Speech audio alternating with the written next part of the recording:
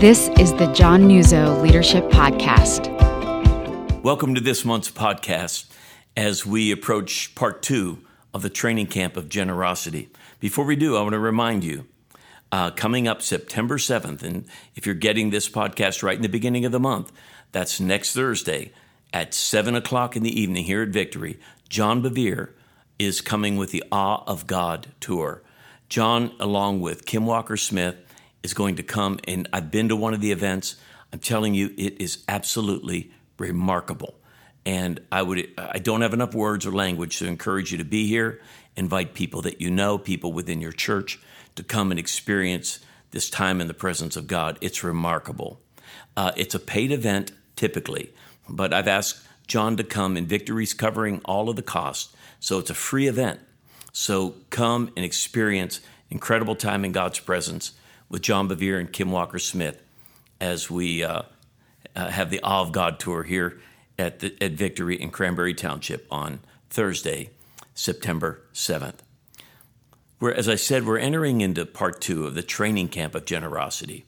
But before we do, let me take a moment and listen to some clips from last month's podcast. And if you haven't listened yet, please go back and listen to last month before you go into today's content.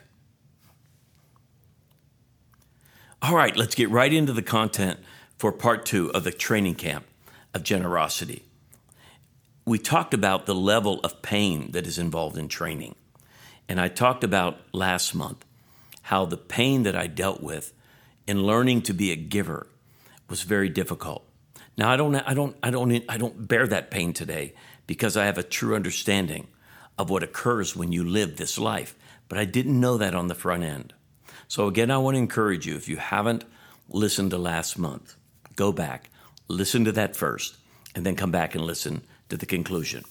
So point 1 was simply, there's the training camp of generosity. The second point was delving into what that training camp actually looked like, what it meant, and the pain that was involved in it, the discipline, and the pain that wasn't pleasant, but it ultimately would produce a harvest. And it culminated in me sharing with the harvest that I've experienced in my years of ministry is people. The third is this: can God trust me? Can God trust me? You know, all of us think over and over again, and if you are a pastor, you've spoken over and over and over again on how to help people understand what it means to trust God. Now, we all know that learning to trust Him is absolutely critical in your relationship with Him. I mean, without faith, the Scripture says in Hebrews, it's impossible to please God. Now, but here's something I want you to consider as a leader. It is equally important or as critical to know if God can trust me. I'm going to say that again. It is equally as important or critical to know if God can trust me. Now, how I handle money is the proving ground that determines if God can trust me. I want to repeat that because it's so important. How I handle money is the proving ground that determines if God can trust me. Your divine purpose, your divine destiny, if you will, is embedded in God's ability, listen now, to trust you. Your divine purpose, your divine destiny is literally embedded in this simple fact, this simple statement. Does God trust you? Does God trust me? In Luke chapter 16, Jesus brings us into this concept in a way that is just remarkable. And let me read it to you. In Luke 16, in verse 10, Jesus said, "Whoever can be trusted with very little can also be trusted with very much. Whoever is untrustworthy with very little will also be untrustworthy with very much. So if you have not been trustworthy in handling worldly wealth," I want to read that again. If you have not been trustworthy in handling worldly wealth, who will then trust you with true riches?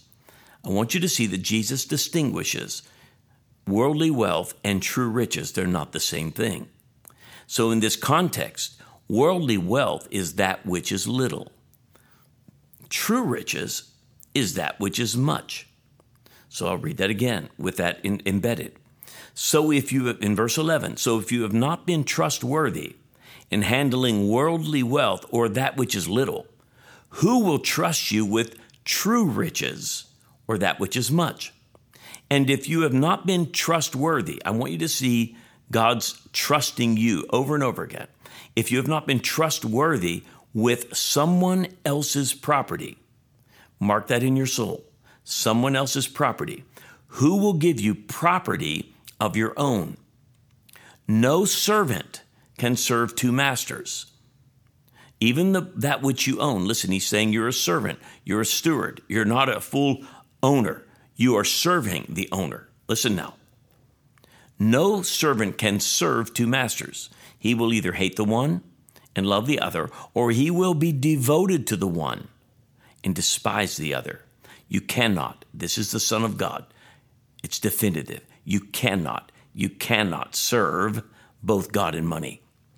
You cannot serve both God and money. How I handle money, or that which is little, is the proving ground to see if God will trust me with people or that which is much. Let me say that one more time.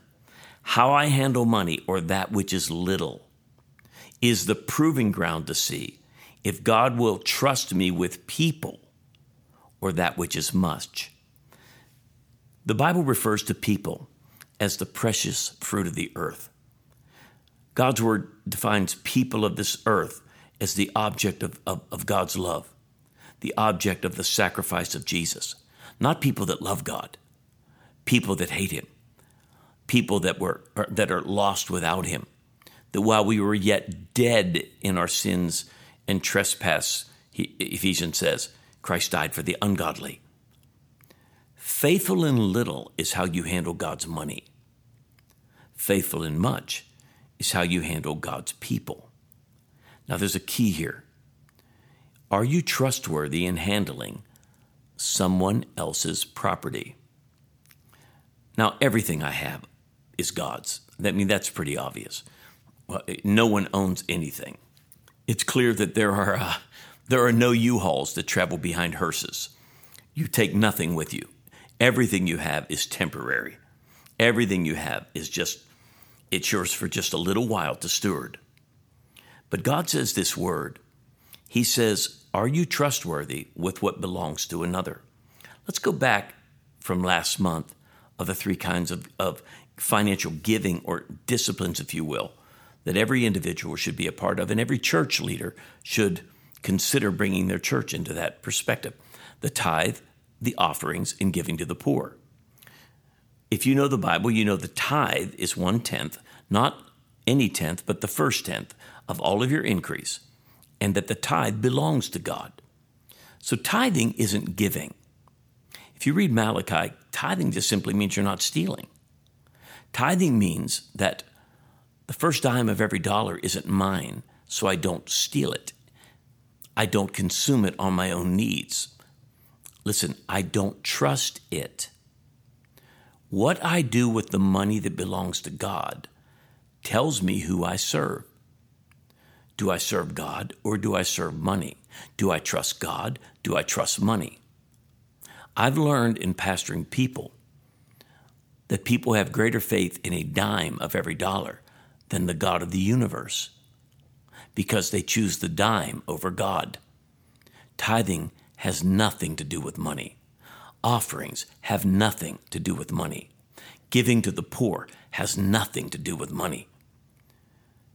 God calls the tithe his. He calls offering seeds that are sown that will cause people to redound in thanksgiving to God. And what God says to the man or woman who gives to the poor, he said, those who give to the poor lend to the Lord, and he will not be slack to repay you. People are the precious fruit of the earth. They are the object of his love. And when I learn to be faithful in God's money, that which is little, he will then be able to trust you, or to be faithful with much, That is people. Someone else's property. If God can trust me with what belongs to him in the tithe, what he calls out of my heart in offerings, what he asks of me in partnership in giving to the poor, then he can trust me with people. If you're single and you're dating a Christian, or you're looking to date and marry a Christian, and if you're a Christian, that would be a good move. Can I tell you one thing I would want to know? Do they tithe? Do they take from what belongs to God for their own well-being? Because here's what I know. A man or a woman who will take from God for their own benefit will take from their spouse. A man or a woman who takes from God will take from the people they serve. And it isn't even willful. It isn't that they wake up and say, I'm going to act in a way that's just wrong. It's that their heart has been trained, that they don't trust in God, they trust in themselves. And what God is saying, can I trust you with someone else's property? I want to take you into a 28-year bookend experience. And I'm going to tell you a story that is just remarkable to me, and how this started for me, and how 28 years later, this experience was bookended by God. One of the benefits of listening to people that have a lot of years under their belt is, number one, you can learn from their multitude of mistakes. I think my greatest virtue and value to people is not the wisdom I have, but the mistakes I've made that God has helped me to recover from. But, on top of that, it's this, is that sometimes the school that we develop in Christ takes decades. And when you get the opportunity to learn from someone who has a 28-year experience that can be narrowed down to just a few minutes, it's so precious. It's why I constantly listen to podcasts and messages from other people, because I know how much I'm gaining. I'm getting sometimes decades of life in a 20-minute message. And so what I'm about to tell you, I don't want you to listen just to the story. I want you to listen to what God was trying to show me and teach me. So let me take you back about 28 years ago. Victory in October of this year, 2023, will be 30 years old. At about our second year in or so, we were meeting in a cinema world in a movie theater. Second, third year in, we acquired property, and we didn't have any money. It's a long story, and I knew it was God's plan to do it, and because of living in the faith of generosity, I had the confidence in the development and the training camp, if you will, to walk by faith to receive. And so we were to build our first building, and it was a 15,000 square foot metal building. It's still being used today, and now the third church is in there, and it thrills me that God's kingdom is still being used in that building. The architect we hired, we asked him to design the building to be able to be constructed for $750,000. And so he supposedly did that. We put it out to bid. When the bids came back, the lowest one was $1.4 million. He was off by 100%. I was devastated. Look, we didn't have $750,000. It might as well have been $1 billion when it doubled. And I was so, number one, I was angry because when I spoke to the architect, his answer was, well, it was only an estimate, which made me, honestly, thank God it was over the phone, because I probably would have done time for assault and repented later. I was so overwhelmed. 2 or 3 days went by that I was just in this despair. I called it prayer, but it really wasn't. I just would worry out loud and just say Jesus on the back end of my worrying. And that's when I was just complaining. God, I told you I'm not smart enough to do this. I told you that you should have called someone else to do this. I knew I'd mess this up. And I could go on and on about that prayer. But then after I stopped complaining 2-3 days in, I had an experience with God that honestly changed the way I do everything to this day. The Holy Spirit spoke to my heart in that darkness, and here's what he said to me in essence. Don't ever ask me about money again. I didn't die for money. I died for people. And if you had any concept at how much I love people, you would laugh at $750,000. And that simple revelation that touched my heart really brought a sense of shame to me. And I thought of the scripture that he that spared not his own son, but delivered him up for us all, how shall he not with him freely give us everything we need? And I began to think, somehow I'm thinking I have to convince God to build a silly building when he gave his son. It's not that we don't handle money well. It's not that we don't strategically spend money. It's that I never ask money for permission first. I ask God, what is your will? What are you asking us to do? And I don't care what it costs. Now, we'll do it as frugally and as wisely as possible. But I thought I needed money's permission to act. And I saw that day that the training camp of giving prepared me to walk by faith, to simply say, let God be true and every man a liar. And in the midst of that type of misery of how is this ever going to work, I got up out of that depression and kept walking and saw miracle after miracle after miracle. And to this day, in the, $28 million worth of buildings and property that Victory owns, plus, I've never prayed about money since. Now, here's the bookend to that experience, though. Now, we have one of our campuses in Newcastle, Pennsylvania, and it started 3 weeks before COVID, and it was a phenomenal launch. And then COVID hit 3 weeks in, and we had to shut it down. And so Newcastle has existed for a little over 3 years, and they need a building. We have a campus in Meadville that's going to need a building. Our team had discovered a building that's available in Newcastle, and we're still doing due diligence on this building. And the team said, okay, we think this is one that you really need to look at. So the leadership team went up, and we went and we walked through this building. And it's a great building, and we're doing all the due diligence as I literally am speaking today to you. So I don't know what the outcome will be of the building. And as we walked through the building, I heard our team, and it's not their fault, they were doing their job, saying, well, I think we can make this room work for this, and trying to fit into this building. And it wasn't going to be enough, but well, I think we could make it work. And inside me, I thought, wait, this isn't what we do. We don't do that. We don't try to make God's plan fit into a building. We make a building fit into God's plan. And so we all got out in the parking lot after, gathered together, and I kind of went into that just a little bit, that, hey, we're going to need X, Y, and Z if this building's going to work. And then one of our team, and this is good, I don't want you to misinterpret this. They weren't saying this in a way that it should have made me angry. They were just saying something almost jokingly. Said, are you going to raise the funds for all of that? And they weren't saying it the way that sounds. It was more almost like a joke. But inside it enraged me. I thought, wait a minute, I'm not a fundraiser. I'm a faith raiser. It's not my job. I can't raise. What am I? I don't know. I can't build anything, but I can obey. So we had our leadership meeting, our team meeting, a couple of days after. And I pulled our team together, and I told them what I experienced. And I said, we will build this and this and this and this because that's what it needs. Newcastle is a depressed area financially, if you know the Pittsburgh area. But Cranberry Township is not.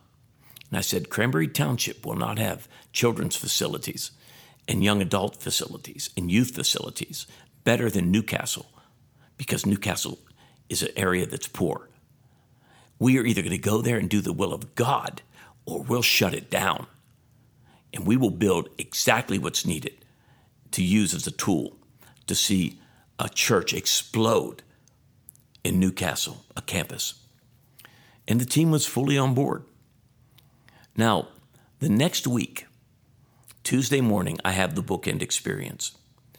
Now, I've only had, I think, three dreams that have meant anything that had any spiritual connotation to them. And here's what happened. I woke up Tuesday morning. This is in May. And I'm reading a scripture in my dream where Jesus saw the fields that were white with harvest. And he said they were like sheep, harassed and helpless. And he said, pray that the Lord of the harvest would send forth laborers into his harvest field. Then I found these words as I woke up coming out of my mouth, that Jesus did not say to pray for money. He said to pray for laborers, and I wrote it down. Then these words were coming out of my mouth. And actually, I wrote it down after I said all these things. First, Jesus didn't say pray for money. He said pray for laborers. And then this was the bookend revelation. Remember in the beginning, don't ever ask me about money again. I didn't die for money. He said some laborers are called to do the work of ministry, children's, youth, usher, greeter, worship, fill in the blank. And there are some laborers I will raise up to purchase the implements of harvest. Please hear this. There are some laborers that I will raise up who will purchase the implements of harvest. They're going to buy the combiner, the machinery that's expensive. They're going to buy the buildings. Though he told me not pray for money, he said, what you have not, I didn't understand, and this took 28 years, is pray that God will raise up the laborer that he's called to do their financial part. That's very different than praying for money. Now, let me tell you the back end, the last part of the story. That was on a Tuesday. The following weekend, it actually fit the message I was sharing, and I told the experience.